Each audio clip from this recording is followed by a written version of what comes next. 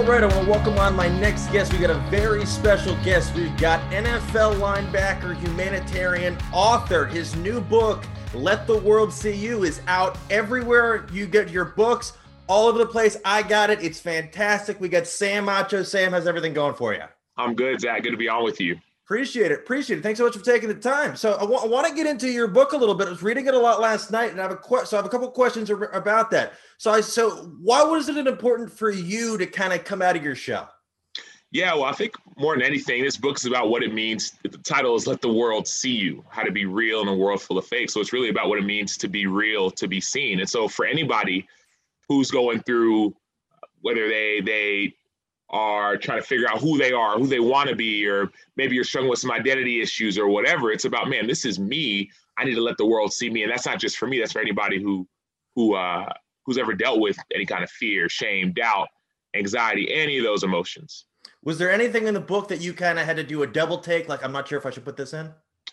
I think for the most part, everything in there, I felt like it was supposed to be in there. So I think for me, those words are really more so words I felt like not only I needed to hear, but anybody who reads it needed to hear as well. Cool. So I've got a couple of questions about your career, and I've got a couple of questions about the book. So I want to ask you, so how did you end up at the University of Texas? Definitely. So actually, there's a chapter at the end that gets on that, which I'm sure you'll get to at the end. But I got there, long story short, I went to a football camp at USC, and back then USC, University of Southern California, was a perennial powerhouse. And I remember going to a football camp out there that I wasn't invited to. It was an invite-only camp, and I didn't know it was an invite-only camp. My brother and I showed up with our family. We just heard about this camp. We had family out there. We're from Texas, but we wanted to go, and we went, and they let us in the camp. Our names weren't on the list, but they still let us in. And it was at that camp where I got, for lack of better terms, discovered. Pete Carroll and his coaching staff saw me, and they said, wow, this guy's really good. And it was an invite-only camp. It was their top 300 camp. So the top 300 players from the entire state of California were at that camp. And out of those 300, me and 4 other guys got called up to Coach Carroll's office, essentially saying, we want to offer you a scholarship. And so that was when I first got on the map. And also I had a highlight tape that my computer science teacher put on a recruiting website called Rivals. Oh, yeah. Is it still around? I feel like it's still around. It's still around. Absolutely. Rivals. And so that's how I got discovered. And so that's when all the different teams started reaching out, and that's when I decided, okay, I was thinking Stanford at the time, because Stanford had a really good academic program, and the football program was rising, but they didn't know who their head coach was going to be. And I didn't want to show up somewhere when I didn't know who that coach was. And so didn't go to Stanford. Then I was thinking about going to, I think UVA as well was another school that I liked, but wasn't a big fan of the coaching staff. And USC, though it was great, I decided to go to Texas, I'm from Dallas. So it was a 3-hour drive, 40-minute flight. What are your thoughts on the Cowboys this year?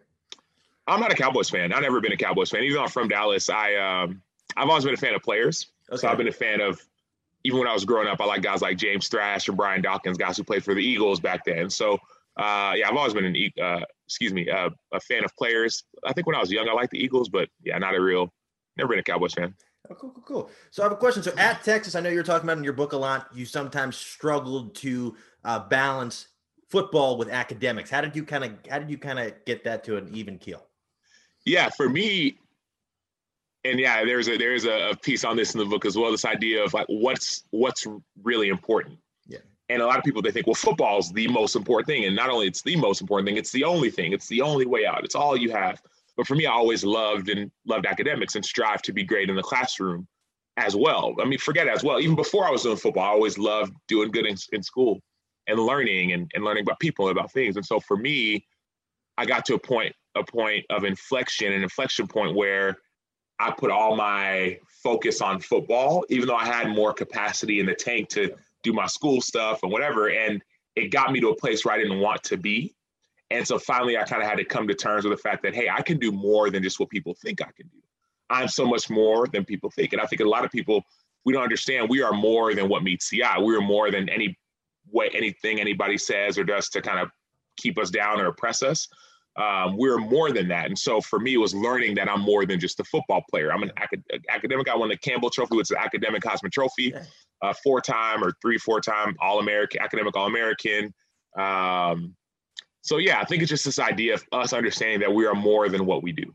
Absolutely. So I have a question. So fast forward to the draft, you get selected by the Cardinals, but it's a different kind of offseason. Can you kind of recap that a little bit? Absolutely, absolutely. I got drafted during a lockout. And so a lot of people don't know, I got a call from a team and they called and said, hey, congratulations, you're on the Arizona Cardinals, but don't show up to our facility. And I'm sitting there like, what do you mean don't show up to the, I'm supposed to be on the team. Well, they said, hey, here's the deal. This is a lockout. And so you're not allowed to even come to our facility right now. The rule is you have to stay wherever you're at, or you can do whatever you want to do. Just know that you can't come to our facility.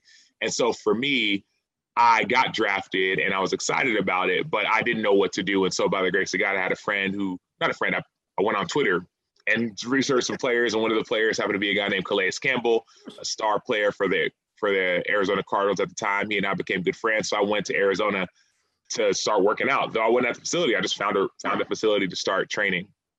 It's interesting. Do you think it's kind of similar for the guys this year that really they couldn't really meet with the teams at all until Absolutely. Yeah. Absolutely. Yeah. I think for a lot of people, and what they're experiencing now is it's similar in a way with COVID and with not knowing what's going to happen with people opting out, especially early on.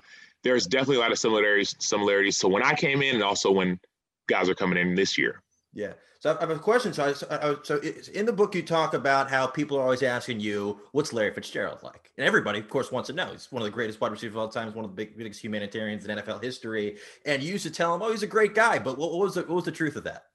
Yeah. So the truth is he actually is a great guy. But the truth is I didn't know if he was or if he wasn't. And I didn't know because I never got a chance. I never took the time to get to know him. Early on in my career, my first year, I was kind of shy and kind of intimidated. And this is the superstar. And I'm just trying to find my way.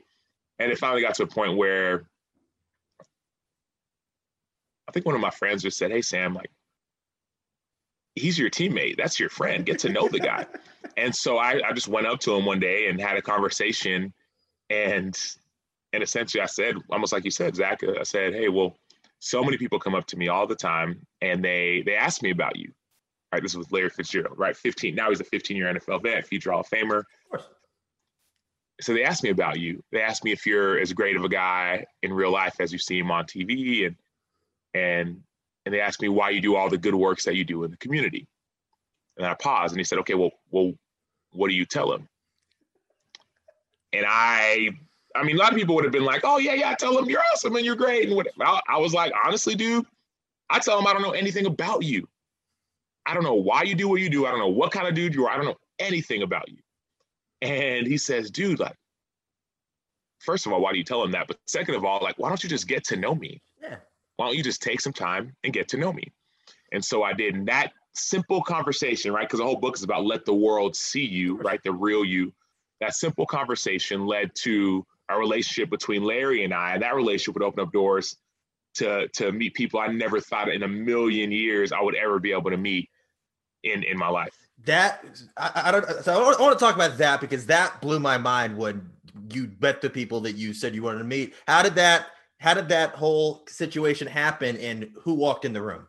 Absolutely, yeah. So you're making me give away the chapter. Well, it's a chapter. Man. It's a chapter, so you kind of have an idea. Y'all gotta go. Y'all go buy them. Go to SamAchoBook.com and go get the book, or even anywhere books are sold. Let the world see you. But so what happened was, so I have a conversation with Fitz, and he says, why don't you take some time to get to know me? And I did. And so we started just hanging out, playing chess. He invites me to his house. We're just hanging out. I just get to know him about what makes him great, what makes him tick, just on the field, off the field. We talk about global stuff, talk about politics, everything.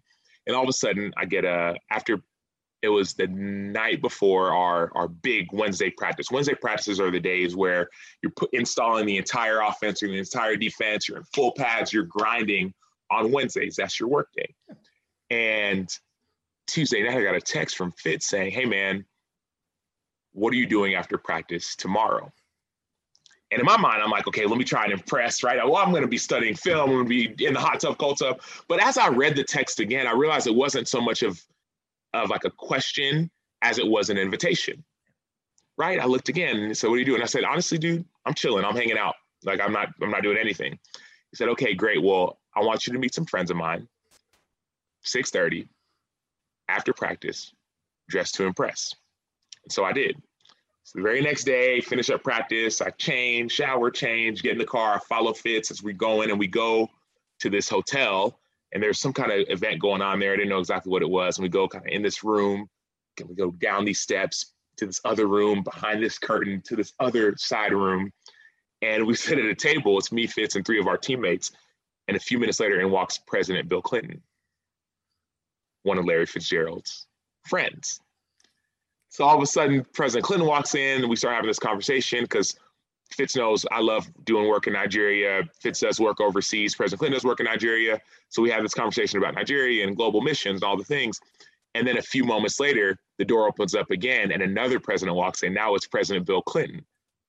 And I'm like, wait, what? And Bill Clinton, he actually is a Texas fan, and so it kind of all tied together. Bush. Yeah. Oh, excuse me, President Bush. President Bush. Clinton walked in first. A second Bill Clinton walked into the room. Yeah. That would have blown everybody's mind. Yeah, no.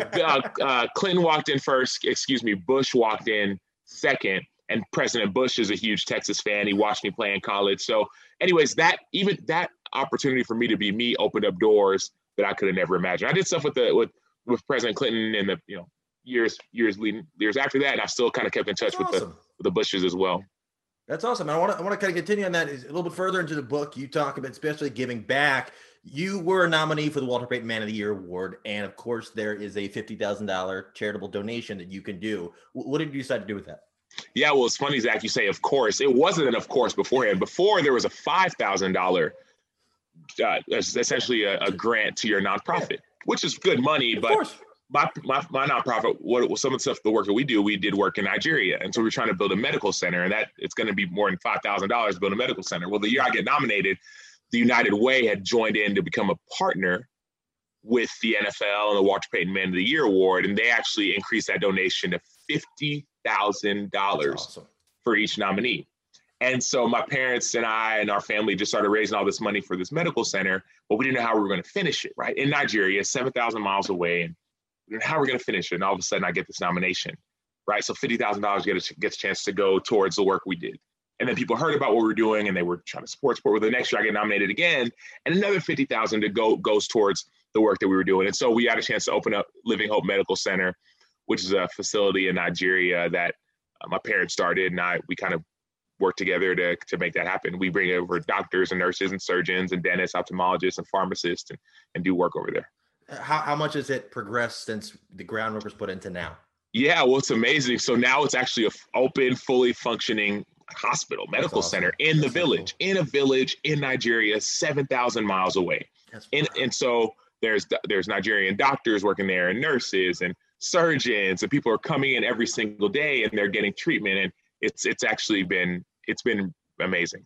And especially during a global pandemic, it's probably amazing work that they're doing that wouldn't have been done without your charitable contribution. Absolutely. And pandemic or no pandemic, that was a place of extreme need. I mean, there's almost, I forget how many people are in Nigeria, live in Nigeria, but like 2/3 of the people there live, it was 170, now it's almost 200 million people live in Nigeria, and 2/3 of that population lives on less than $1 a day. People die there from insect bites and dysentery and things that if you go to Walgreens, you go do a doctor checkup, you'll be fine here. But there, they don't have that. And so that medical center ended up being a huge, huge help. Yeah, absolutely. So I have a question to another part of your book. I thought this was very interesting. So everybody likes Chipotle. You went in one day and something interesting happened and you kind of struck up a conversation, and the result was probably not what you anticipated. Absolutely. And so you're talking about chapter 3. This is a book club. Let's do it in a book club right now. Man, I'm telling you. So I sincerely believe that being you is not only for your benefit. I believe being you is for the benefit of others, letting people see the real you. That's what I believe. And so, you talk about this chapter in the book and this idea like what it means to be you and why. Why would I even risk it to show people the real me, whether I'm sad or mad or angry or happy? Why would I even risk it? Well, when you do, there are benefits. One specifically in this example, I went to Chipotle, which I love. I used to go to Chipotle all the time. And the long and short of it is I got a free Chipotle card. Chipotle for an entire year. Anytime I walk in, and I don't even have it with me right now, but anytime I walk in, just show the card, and it's like gold, free Chipotle. And I got that card quite literally from being me. That could be the Willy Wonka sequel, and that's what they give out. Is there a list to sign up for that, or is that just kind of like I didn't even know it was real, man. And that's the thing. It's like there's so many things we don't even know about. And I'm not even like, some people might say, well, Sam, you're a celebrity and you play in the NFL, and these things only happen to you. But it's like, I'm telling you, there are certain things that are available to you, and sometimes they're just relationships. It may just be a relationship. It may be a friendship. It may be a shoulder to lean on. It may be someone you could learn from. Things that are available to you when you are you. Yeah. I have a question. Did you go to the same Chipotle, or did everybody at all the Chipotles you nationwide, man, anywhere. No, but did they all knew about the free cards that were out there? Was anybody like, hey? No, so I would go to some Chipotle. So you're asking, did every Chipotle worker know? Yeah. I literally would show up and I'd order my food. Oftentimes I'd show them the card. They'd be like, two things would happen. One, they'd be like, get the manager, I don't know this guy, and the manager would be like, oh, I think I've heard about something like that. And it's like they would key in. The other half of the time, they'd be like, it's real. It's real. It's real. So it was the coolest thing. I had it for about 3 years, and awesome. And I loved it. What was the longest transaction you ever had where they had to call somebody and say, oh, we need to verify this? It was long as you ever it wasn't necessarily the longest. It wasn't necessarily the time of the transaction. It was more so like the awkward kind of pause. And 15 people in line behind you. They're like, what the hell's going on with this? Well, not even that. It was more like the manager would be like, the person at the desk would be like, I don't know what this is. And then at the register, then the manager would come over and it's like, is this real? Like, they wouldn't believe it was real. So I'm like, I could pay for it, or I play in the NFL. The guy gave me the card. I don't know. They think I'm nice. Yeah, that's awesome. So away from the book, I don't want to give anybody else anything from the book. If you want the book, they can go get it. Y'all can go get it. They can go get it. Anywhere books are sold. Everywhere. Right? Let the world see you. It's titled Let the World See You. So type in Amazon, Target, Barnes & Noble. All over. Anywhere books are sold. I searched it in 30 seconds. It came right up. It's very easy to find. So I have a question. So back to the Cardinals. I saw that you were behind Joey Porter when you came in. What's your best Joey Porter story that you can tell on a podcast? I mean, it's a couple I probably can't tell on the podcast. Peasy. So we call him Peasy. Man, it's some stories. It's some stories that I think got to stay in the locker room with the Peasy stuff. But he's great dude. I think I'm almost certain that him and his wife just opened a facility, like a hospital of some sort. Oh, nice. I didn't know that. That's awesome. Yeah, or it's coming soon. I think it's for people with disabilities, something like that. It's interesting. And then, so I have a question. So how did you end up with the Bears? Absolutely. So I finished I signed a rookie contract with the Cardinals, finished that contract up, and I was a free agent. And funny enough, I thought I was going to retire Cardinal, but I had some injuries. And so, I was ready to move on. They were ready to move on. And I was getting my MBA from this international business school. And while I was getting my MBA, I was getting it while I was playing and in the off season. And all of a sudden I get a call from like a 786 number. It's Florida number. I'm like, what the heck is calling me? But I'm in class. My phone rings. I'm a free agent. So I'm like, dude, maybe it could be a team. Maybe it's not. I don't know. So I stepped out of class. I pick up and it's John Fox, who was the head coach of the Chicago Bears at the time. And he talked about not only trying to build a new team and to build a new culture, but also an opportunity. So they were changing defenses from a 4-3, which Chicago Bears has been known to run a 4-3 defense, to a 3-4. And they brought in a coach named Vic Fangio, who was in San Fran, who was dominant. He actually had been at Stanford beforehand, dominant there, been in Baltimore. I mean, he'd been everywhere. And he in a lot of ways almost invented the 3-4 defense in a lot of ways. And I got a chance to talk to Vic Fangio as well. And they said, you will have an opportunity to play, which is what I was really excited about. And obviously looking at the city of Chicago, I saw there was an opportunity to make an impact in the community as well. Did you ever have any? I feel like Bears fans are very out there. Do you ever have any interesting conversations with like a Bears fan on the street or anything that kind of jumps out at you? The most interesting one was, I think it was my second year or so. I was my second year with the Bears, so 6 years or so in the NFL. I was at a draft party, right? Draft party, boom, we show up, get paid, interact with fans, the whole deal. And it's always nerve-wracking for a player to watch the draft, especially the first round, because if you get somebody drafted in the first round at your position, pretty much means your starting spot is kind of out the door. And so I was at this draft party and my time essentially had ended to be there. So I was getting ready to leave. I said, let me just watch and see. As I'm walking out the door, let me just see, right? Walking out the door, I see the Bears had traded up from the 11th pick to about the 6th or 7th pick, something like that. And so I said, oh, let me stay and just peek to see who they're going to pick. And I play outside linebacker. Well, as I'm walking out the door and peeking back, I saw they had picked Leonard Floyd, who was an outside linebacker from Georgia, dominant player, plays for the Rams now, really, really good player. And my heart immediately sank because I'm like, man, like you traded up for my position. But it's like, hey, you know what? He's a great dude, teammate, whatever. As I'm walking out the door, one of the guys who was there at this event was like, hey, Acho. And they say, hey, the Bears just drafted a linebacker. Hopefully you keep your starting spot. And I'm like, oh, come on, man. Like, it was like 30 seconds ago. Give me some time to let it digest. So that was probably the the most like Bears fan thing you could do. But it was, the fans are passionate here in Chicago. I have a question. How did you find time with all the stuff going on? You're talking about getting your MBA, playing in the NFL. How do you have time to write a book? Yeah, well,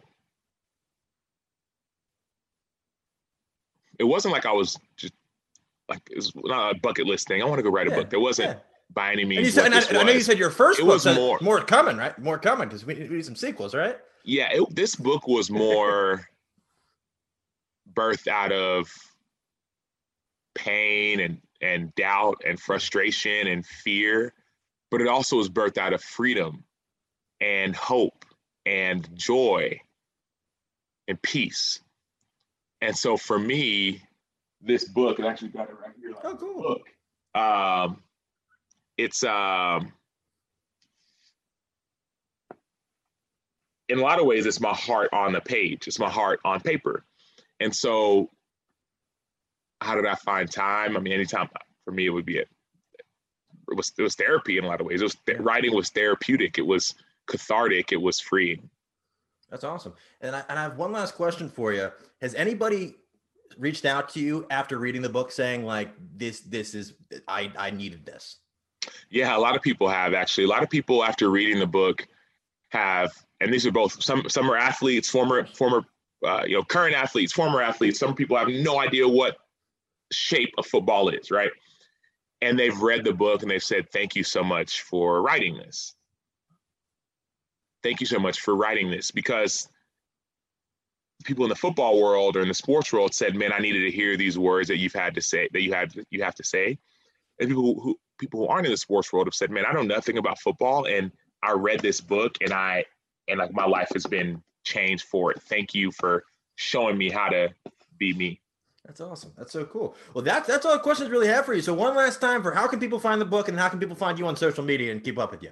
Yeah, definitely. So just go to samachobook.com, SAMACHO book.com to find out more about me and about the book. You also it's available anywhere books are sold. So just go to, the title is Let the World See You. Let the World See You. How to Be Real in a World Full of Fakes. Available anywhere books are sold, Amazon, Target, Barnes & Noble, wherever you get your books, it's available. And then also if you want to find me on social, my tag is at the THE Sam Acho. So samachobook.com, Let the World See You, and you can connect with me in that way. Cool, man. Well, we really appreciate you taking the time. It's been awesome. I can't wait to finish up this book later today, but this has been a blast. I really do appreciate you taking the time. Awesome. Thanks so much, Zach.